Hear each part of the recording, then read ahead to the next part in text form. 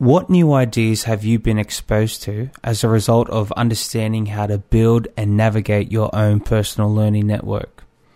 And more importantly, what ideas have others gained as a result of your participation within these personal learning networks?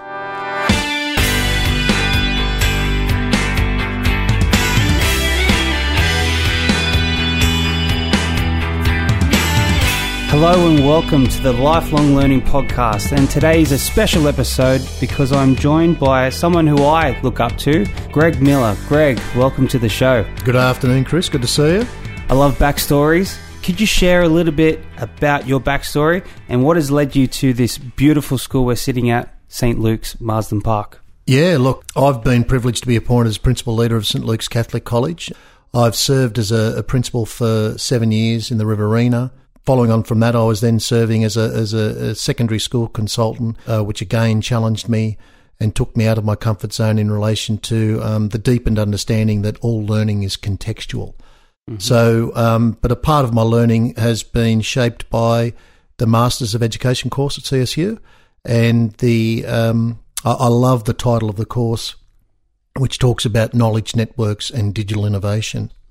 And when you talk about St. Luke's being a next-generation learning environment, what role does networks play in that? It's essential.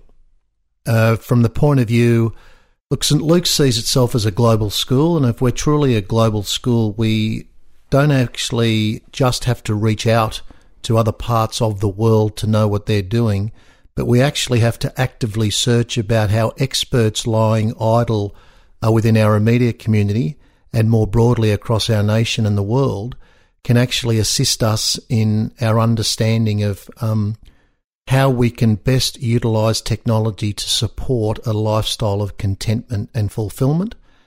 And that's not easy. And we know that expertise can be right next to us, but we also know that it can be across the other side of the world. And we are quite well enabled with the great connections of social media platforms to connect with the expert, to bring them into our classroom or to bring them into our professional learning network, or be introducing, acting as third-party mediators to connect one person to another around a need or a want or an interest or a passion. There's a key word there, connect. Yep. And that's the purpose of a network. I guess a learning theory that underpins a lot of that is connectivism. Connectivism talks about, I guess, 3 levels of connection. So you've got the first level of biologically making neural connections. Mm. You've got the second level, which is connecting new experiences, new knowledge to your existing conceptual framework or schema. And then it's got this third level, which really talks about utilizing the physical infrastructure of a network to build, whether it be social, whether it be a network of resources, and being able to navigate these digital tools in order to, as you mentioned, serve yourself, to live a fulfilling life.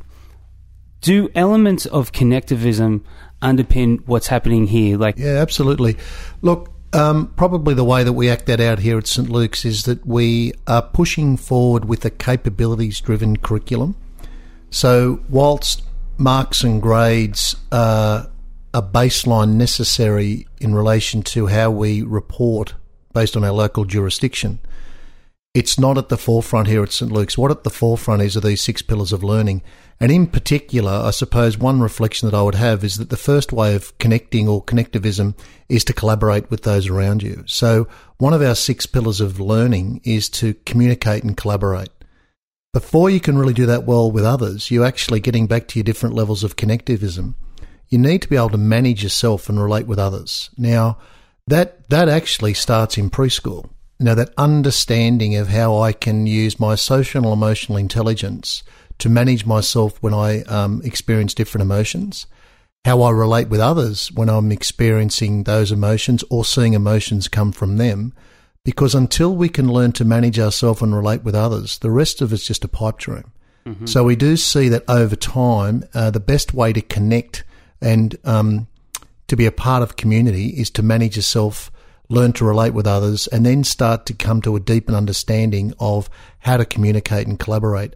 The more able students can experience different ways, or their ways that they can demonstrate their learning through their natural strengths, the more they can be confident and competent to connect with others. Mm-hmm. Because as we know, and I know you know this as well, Chris, is that our future is not going to be built on individualism. It's going to be built on our ability as individuals to connect with each other, to work with each other, to solve problems. And in our Catholic context, it will be around connectivism, about how do we solve a problem or confront a challenge where people can benefit, and we reach out to the less fortunate and make their lives better. Mm-hmm. And one way of that is pulling together with others to create solutions to problems or responses to challenges. Mm-hmm. Okay, so when we talk about a network, being able to develop that will expose you to broader ideas, broader experiences. And I'm going to start to link this the concept of network with professional learning. Sure. I mean, I know teachers here at St. Luke's, it's part of the culture of connecting online, making a blog. You know, if a network relies on participation, you need to contribute to it. How do you support staff, or, you know, because I think for myself, you know, when I was looking at a tool like Twitter to really tap into knowledge online, kind of felt like I got to the disco and I didn't like the way my shirt was fitting, you know, and I kind of stood back and was more of what you'd call a lurker, and trying to just watch and identify how people communicate online. How do you foster participation? Look, from that very point of view, that relationships are two-way. So if you know, I recall a conversation I had with a colleague in a previous setting. You know, she described herself as an elegant lurker. But I said, if everyone lurked and no one contributed, there's nothing to lurk around or about. So it does require, like any relationship, you know, give and take. And certainly I find the more that you give, the more that keeps coming back to you. Because it's not about the connection you make immediately. It's about the long-term connection where people come back to you in time or highlight you. Look, a few things that we've done here at St. Luke's. Look, there is some expectation around that. You know, teachers sign up to St. Luke's knowing that there's an expectation that the principal will be asking and requiring them to blog twice a term. Part of that is, and look, people have been scared stiff about that at times. We start off by just reflecting, and it can just be a recount. Now, we ask year 2, 3, 4 students to write a recount regularly. I don't think there's any reason why we can't ask teachers to offer a recount about an experience that around a learning activity. Austin Kleon talks. He's written a book, you know, Share Your Work, and another book called Still Like an Artist. He doesn't believe in IP. No, we don't. You know, all ideas are built on the shoulders of others. You know, we all stand on the shoulders of giants. Mm-hmm. So I agree, you know, like, let's just share our work and build capacity of people through deepening their knowledge around an area of interest. That's the great thing about networks, is that you can follow your passion, you can explore your interest, you can work with like-minded people. You know, one of the criticisms about, say, Twitter in particular and education circles is that we don't have enough naysayers on there challenging us. And I agree with that up to a point. However, you know, problems weren't solved and innovation wasn't achieved through naysayers. It was actually through like-minded people. Yes, we need critical friends, and we need to test things, and we need to make mistakes and fail, but we'll do that ourselves, because we're not going to get things right the first time around. I would say that those people who have stuck with, say, Twitter in particular, LinkedIn to a lesser extent, even Facebook communities, Pinterest communities, would say that over time that they've become a better educator because of it, because they've become more informed, and they can actually work with like-minded people to have more ideas thrown at them, and sometimes objectively removed from their local setting. There's a lot more to gain than there is to lose, and I to be quite honest, I don't think we have a choice anymore. Mm-hmm. It's the way we need to move forward, by connecting with others beyond our immediate boundaries. It's an obligation as well to stay current in a climate where technology, for example, just is it Moore's law? He mentions, you know, the the CPU is constantly updating, and it will become outdated because of how fast technology is advancing. What you mentioned there about the networks and developing a network online versus networking socially. So there can be this view that social capital translates to followers. When it comes to professional learning and building a network, you can have a concept of strong and weak ties, and I want to get your take on this. Mm-hmm. Rather than just building a network for the sake of it, but critically building a network of specific professionals. It's having that network and being friends with Steve Heppel online. I haven't spoken to him directly, for example. But being exposed to his thoughts, yes, is a benefit to me. And our connection will be called a weak tie, but I benefit from hearing his thoughts, as opposed to, and that kind of you said, there's more to gain than there is to lose. So, how do you encourage staff to build this network, but find not value in the number of followers, but value in the thoughts? Really good question. First of all, you talk about social capital, I suppose, professional capital, personal. That's a great concept. Professional capital. Yeah.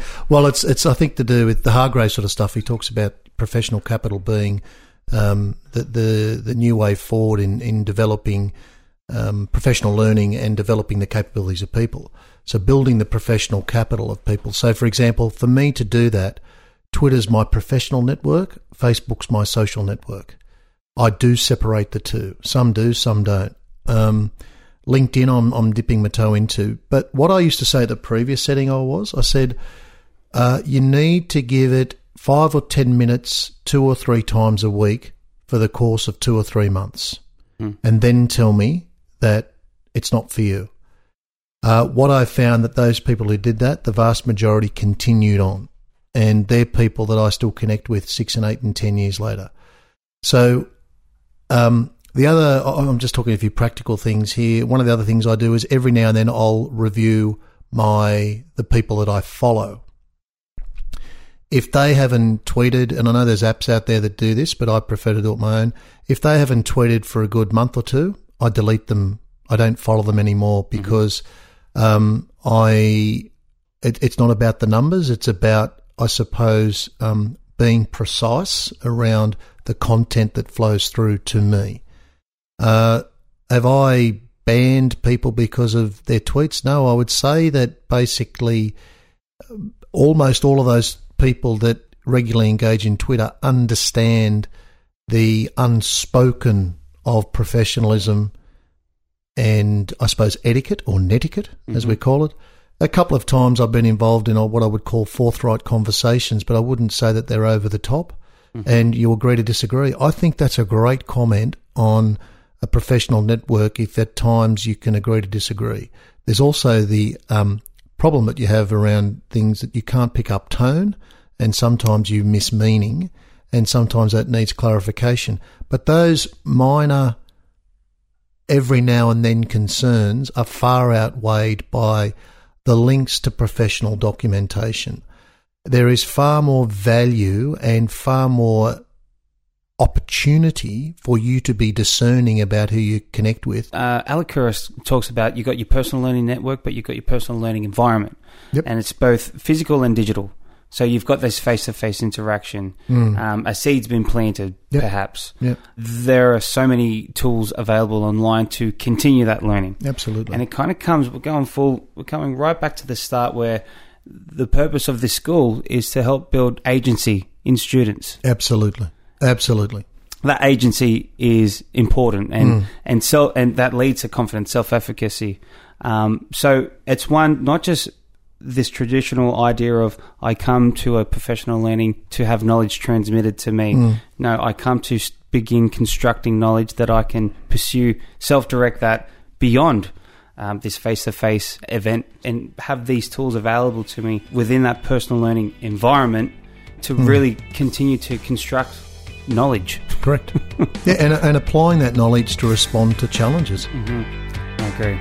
Greg, thank you so much for your time. Really appreciate, sharing your expertise, but appreciate what you're doing here at Marsden Park. So thank you for your time and keep up the good work. Thanks very much, mate.